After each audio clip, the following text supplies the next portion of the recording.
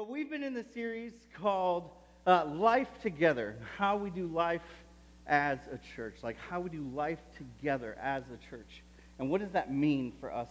And we've been working through this framework that Rich has given us around this acronym for life.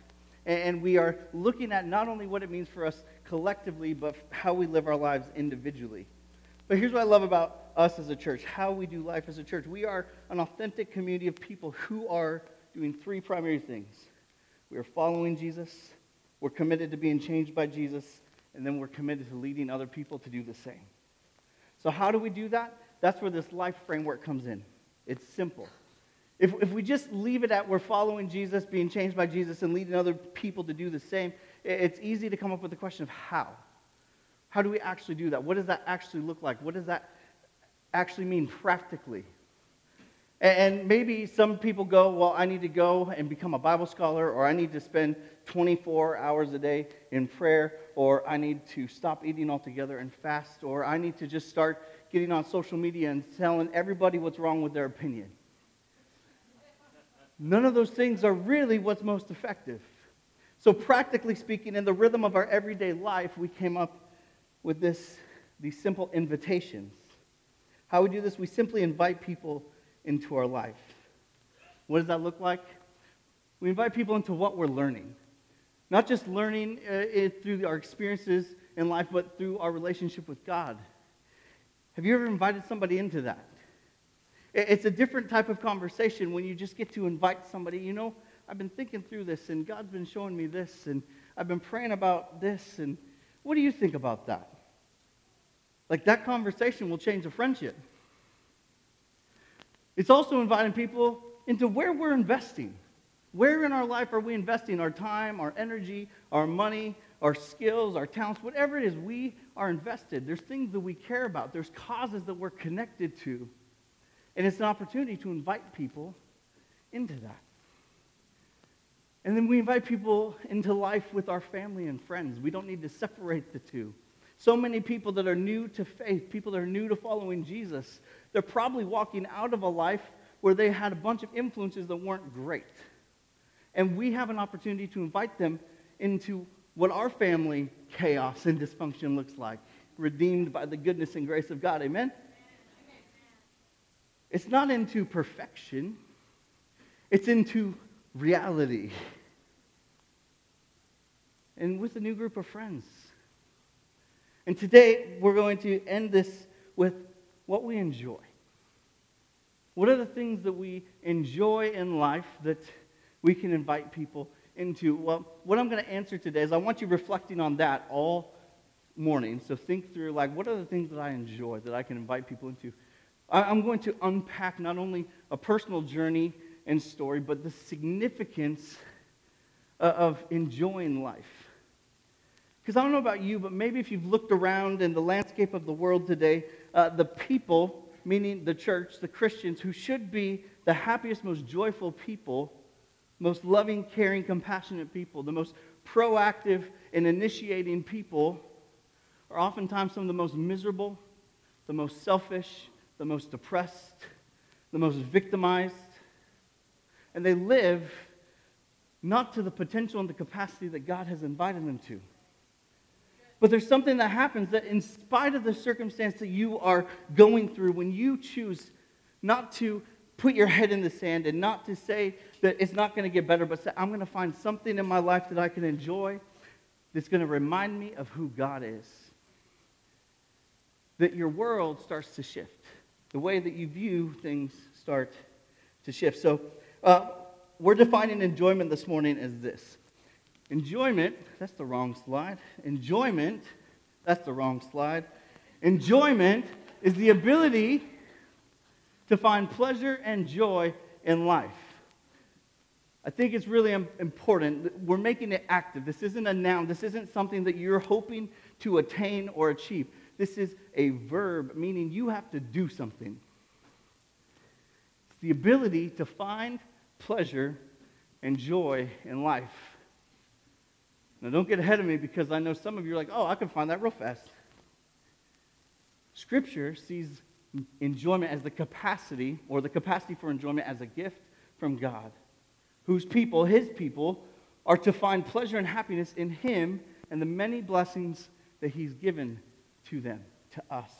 That's how we are defining enjoyment today. And by enjoyment, I mean, I want you to think about the thing that at the end of a long, terrible week, you are looking forward to.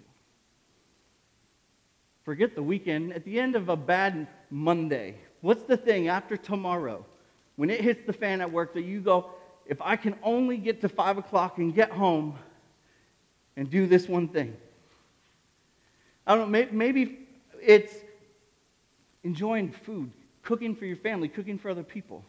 Maybe it's some sort of game or team that you're on that you get to play a competition with some friends. Maybe it's just reading a good book. Maybe it's listening to good music. Maybe it's, I've already talked about food, but I've talked about cooking it, not enjoying it. Maybe it's tasting. It's savoring the flavors. I don't know what it is for you. It could be fishing, hiking, cooking. I just said the savoring the good flavors of good food. It could be music, board games, book clubs. Maybe it's serving other people. Maybe it's gardening. Maybe you're one of those people that have convinced yourself that gardening is something more than yard work, when it's just fancy yard work. Maybe it's stressing out until the fourth quarter when Russell Wilson and the Seahawks finally decide to show up and play. Because it's 3 quarters of you don't know what's going on. What is it for you? Here's what I want you to do. I'm going to stop talking because I've been talking really fast and for about 5 minutes. Turn to somebody next to you and tell them what that thing is for you. What's the thing that brings you pleasure and enjoyment and peace, and it's the thing that you look forward to. Tell the person next to you. If it's your spouse, you can say date night.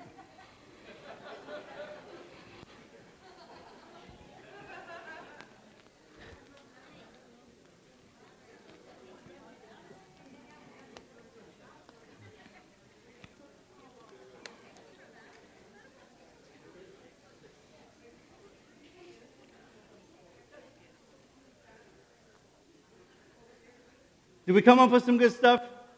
All right. What were some things? Throw them out at me. Donuts? Amen. Donuts. What else? What? Grandbabies. Absolutely. Date night. Go. Cross-stitching. Amen. In the back. Puppies. I felt that same way once. What else? Oh, you don't even raise your hand, just yell. Amen. In the back. Laughing with friends. That's even biblical. Says laughter is the best medicine for a crushed and broken spirit.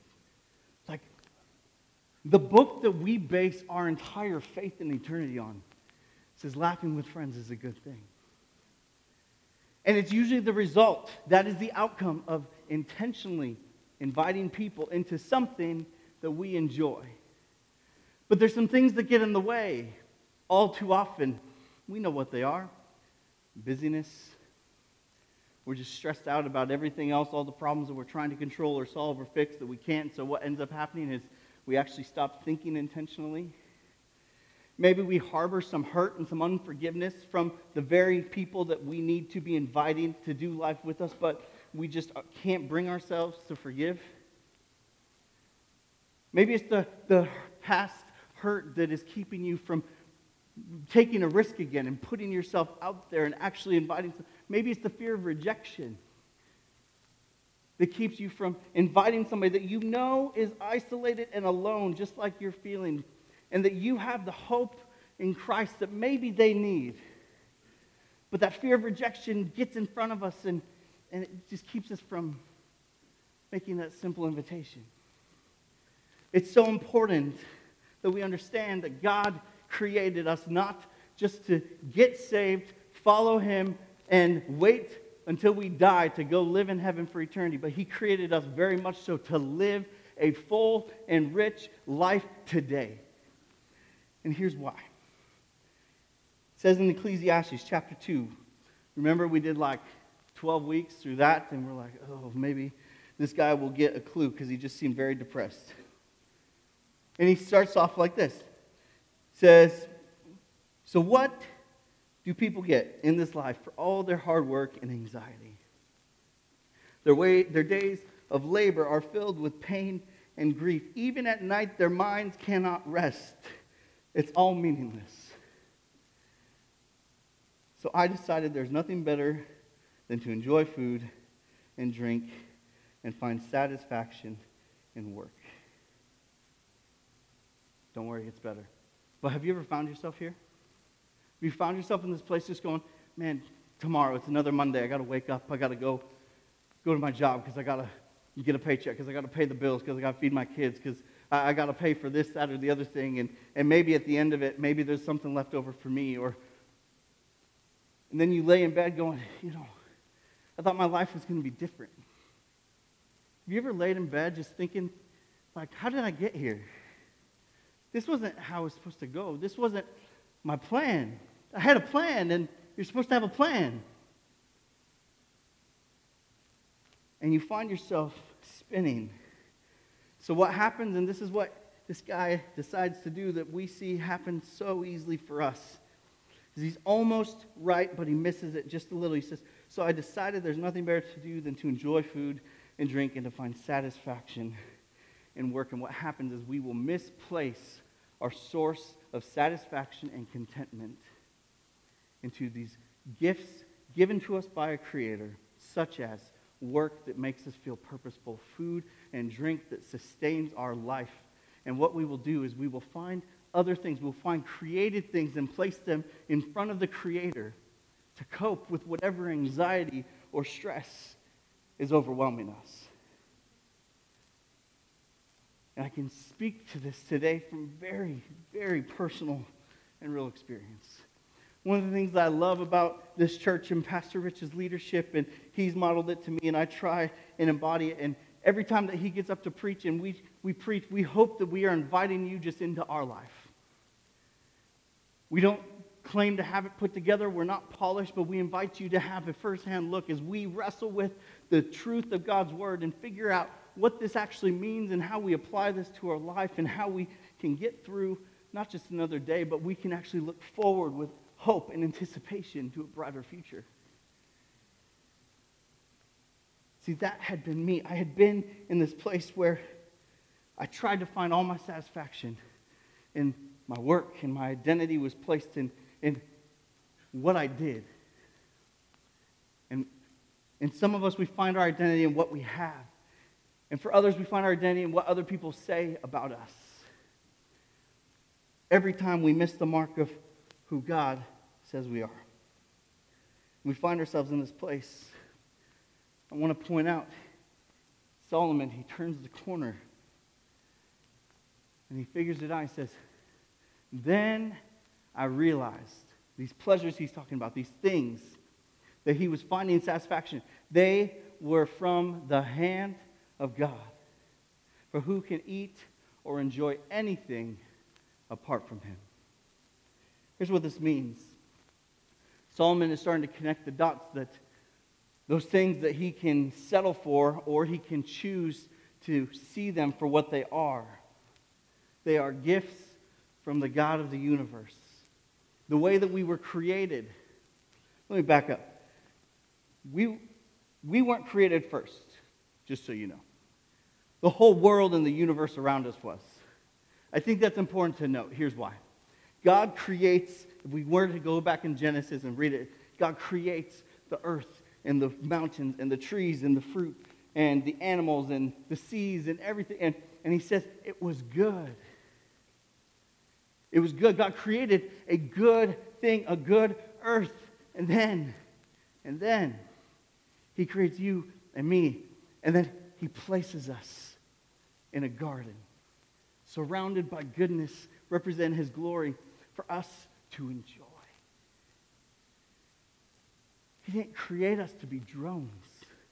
He created us to live full lives. Did he put them to work? Absolutely. Why? Because they needed a purpose. But he said, enjoy this Every time you look at an animal, you look at a fruit tree, you take a bite of the right fruit, remember me. Remember who I am. Remember who I've created you to be. He created for us this amazing world full of beautiful, beautiful things, where pleasure exists all around us. And he blesses us with these good and beautiful things every day. Here's what this means. This means that on your very worst day and on your very best day, you are blessed with pleasures that come right from the hand of God, that tell you that you don't get these pleasures because you've earned them or deserve them, but because he is a God of grace, and he graces you with good things because he is a good God. See, we were made from dust. He formed us in his image, but then he gave us senses to experience tangibly, tactilely, and savor flavors in this world, to hear the beautiful sound of grandbabies, to see the landscape that he painted. I don't know about you, but I think we live in the most beautiful place on earth. Like, next time you're having a bad day, just look at the bakes and go like, all right, God, I see you. Because we don't have to look far. We just have to stop long enough to look around. See, God actually creates us. God created us to enjoy life in the world he created. Not the ones that we create or the kingdoms that we try and build for ourselves, but the world that he created with all of its dysfunction. God didn't create that. That came after the fact, but we're not talking about that today. Ultimately for this end, to know his love and his grace, which are the things that compel us to enjoy him most of all. See, he put us here in this place so that we could experience his love and his grace every time that we laugh with friends. Every time that we look into the eyes of our husband or our wife and we remember, I don't deserve you or your love. Every time that we hear music play and it moves something in us and we're reminded we're not robots, but we are emotional beings that are stirred and capable of connecting not only with one another, but with a God who formed us. David writes in Psalms, he says, in Psalm 103, verses 1 through 5, he says, let all that I am praise the Lord. With my whole heart, I will praise his holy name. Let all that I am praise the Lord, he repeats. May I never forget the good things he has done for me. He forgives all my sins and heals all my diseases. He redeems me from death and crowns me with love and tender mercies. In verse 5, write this down somewhere. The God of the universe fills my life with good things. With good things, so that my youth is renewed like eagles. Man, there's just something that happens when I remember that no matter how bad it may seem, no matter what's out of my control that I'm trying to grasp at, when I stop long enough, I remember, especially in the world that we are blessed to live in, especially with the liberties that we get to experience and steward. Doesn't matter how bad we have it, we can look around and go, my life is still filled with good things because I am a child of a good God. But here's what happens when we stop enjoying those things and we stop making space to rest and enjoy God for who he is. We inevitably lose sight of those things. And then the wrong things get put in front. Here's where we get in trouble.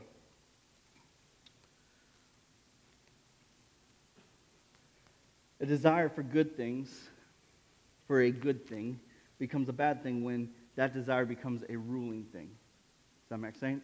Let me unpack this. A desire for a good thing becomes a bad thing when that desire becomes a ruling thing. So think about all the things that we get to enjoy. If we lose sight of why we get to enjoy those things and the purpose of enjoying those things and who ultimately is responsible for allowing us to enjoy those things, and we just chase that pleasure for pleasure's sake, what happens? It starts to rule our lives. It starts to become a little more dissatisfying every time, and we need more and more and more. And it's no longer enjoyable when we're no longer content, and then we start seeking after comfort, trying to regain control. We have to have something, and what happens is our need for God is replaced by our need for something that He created. Another way to think of it is like this: if you love the gifts and not the giver, then your heart will never be satisfied. But if you love the giver, your heart will be content, and you will be able to enjoy His gifts while keeping them in their proper place. I went through this phase where I was a pastor and preaching, and I would really harp on like the Seahawks, not because they were bad, but because of how much people would just worship them over God. And I was really convicted of it, because the Seahawks, in and of themselves, they're not a bad thing. It might be a bad team at times, but they're not a bad thing. Enjoying football is not a bad thing. But you look around at a world full of people that put so much wonder and attention and effort and investment and worship into something that is a good thing. But they don't put equal amounts of effort. And it would almost be awkward or weird if they were to ascribe such worship and praise to the God that says, hey, I want you to enjoy this. And it's not just football. It's so many things. And what it ultimately exposes, whatever commands the love of your heart also shapes the direction of your life. So the way in which we enjoy things, the way in which we pursue pleasure and enjoyment, whether or not we invite people into that for their sake, God's sake, or our own sake, it's going to expose that whatever commands the love of our heart is shaping the direction of your life. The thing that gets the most affection from you, the thing that gets the most attention from you, the thing that motivates you and compels you most is either worship of God, or it's going to be attached to worshiping ourselves.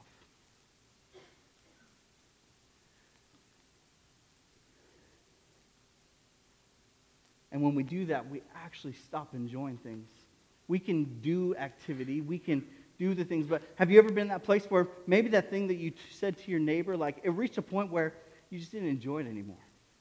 Maybe there's a season of your life where the food didn't taste as good, music didn't sound as nice.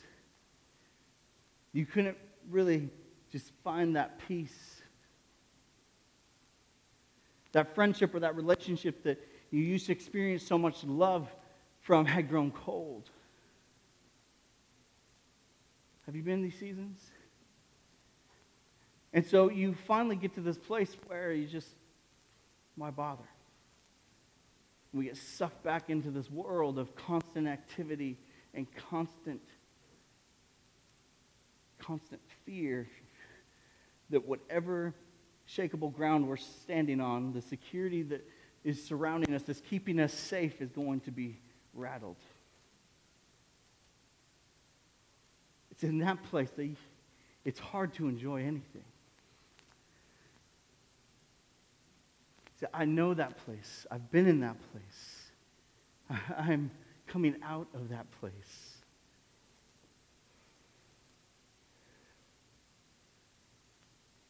The joke when we were planning out the series, I had asked Rich to actually preach on this week, not knowing how much it was going to actually impact me. And the joke was, because I had never really had a hobby, and I didn't really enjoy life, but I've recently found something that I enjoy. It's called fishing.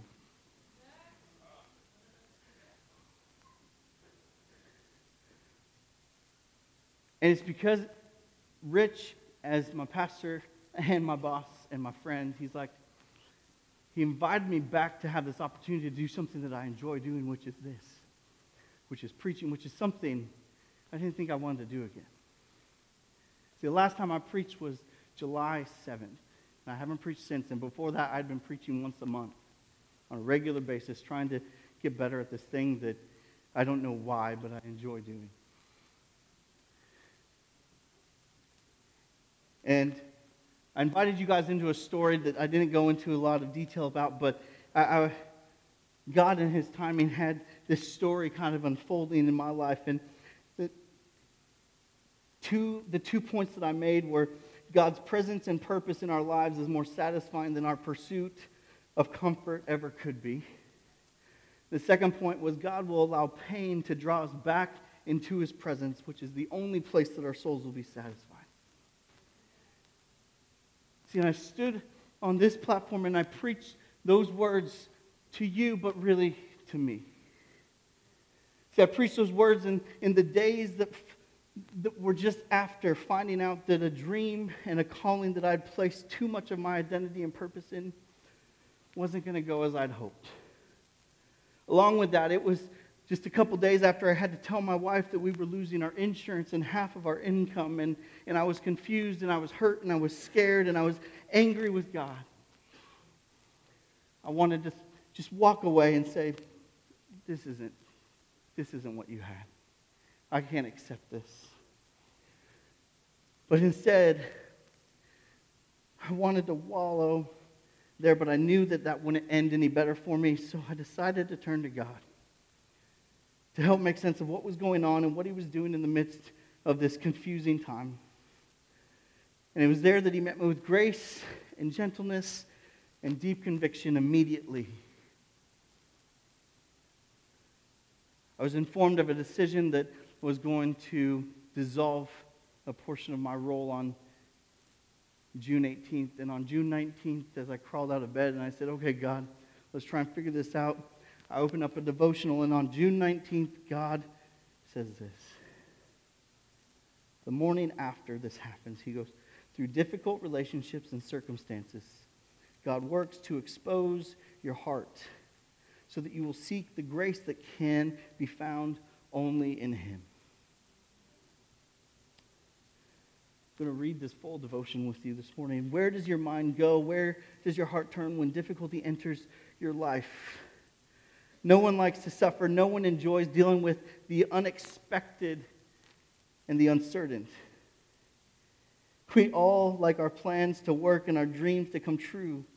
We all want a life that is comfortable and predictable. The normal person simply doesn't esteem the spiritual value of hardship. Because of this, it tends to be difficult for us to stay on God's agenda. If our goal for our lives is temporal personal happiness, whatever our definition of that may be, when we're going to live in an agenda, then we're going to live in conflict with our Savior. Many Christians and followers of Christ live right here, right there, right now. They say that they believe the truths of Scripture and they have placed their trust in the Messiah. But they live in an unspoken state of disappointment, irritation, impatience, or frustration with God and the world in and around them. This state is often characterized by this classic question: if God loves me, then why would He allow blank?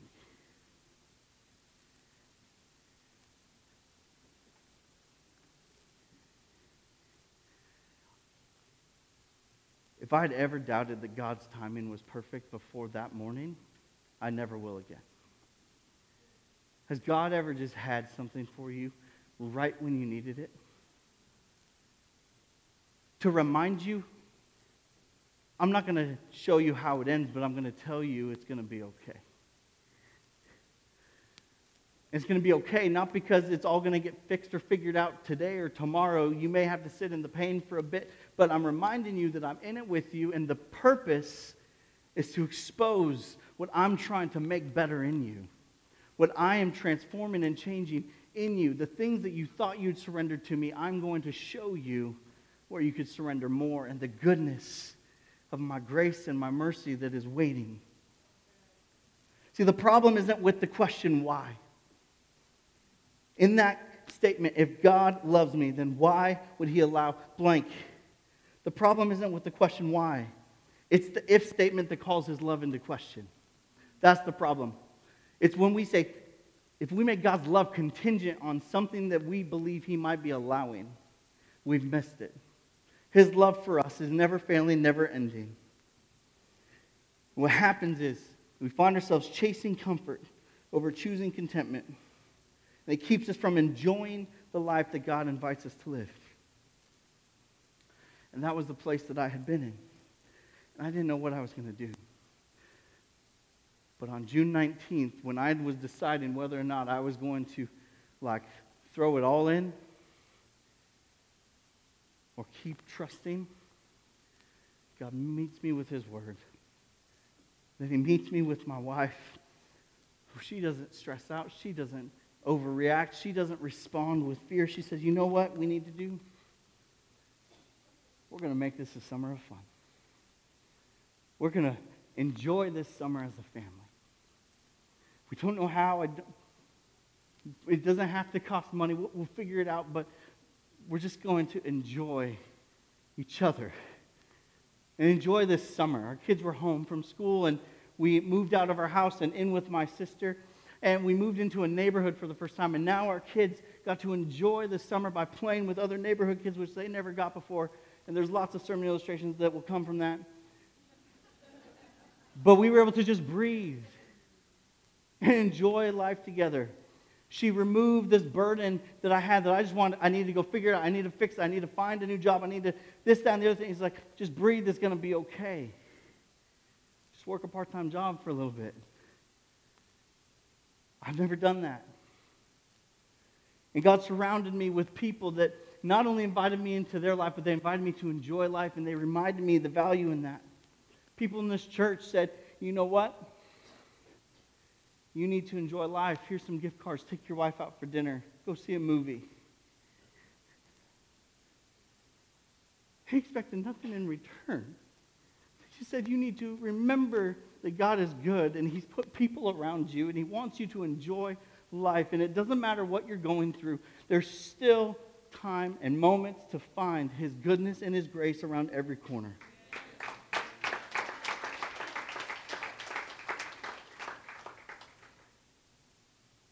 So my question for you today is this. What has God given to you to enjoy so that you can remember his grace and goodness? Where have you lost sight of it? What have you allowed to be in front of it? Worship team, you could come up. What has he given you to enjoy? What are the things that maybe you're feeling a little conviction today that, yeah, I enjoy things, but it's for me. And it's more about me than it is about God and inviting other people into it, that maybe you want to invite somebody to experience with you. Because when we invite people into enjoying our life with God, it does a couple things. It shifts the focus from ourselves back to God and other people. It brings encouragement and hope to those around us who need it most. And most of all, it reminds us of his goodness, his grace, and his presence in everyday life. See, you were not created to become a drone. You were created in the image of the Almighty God to live life to the full. The Bible describes it as joy that's unspeakable and full of glory. That is the joy that God invites us to live with. But it's only found in freedom. It's only found when we release control of our circumstances or trying to fix it all or figure it all out. And it only happens when we say, I need to remove myself from some areas of my life and put God back in his rightful place.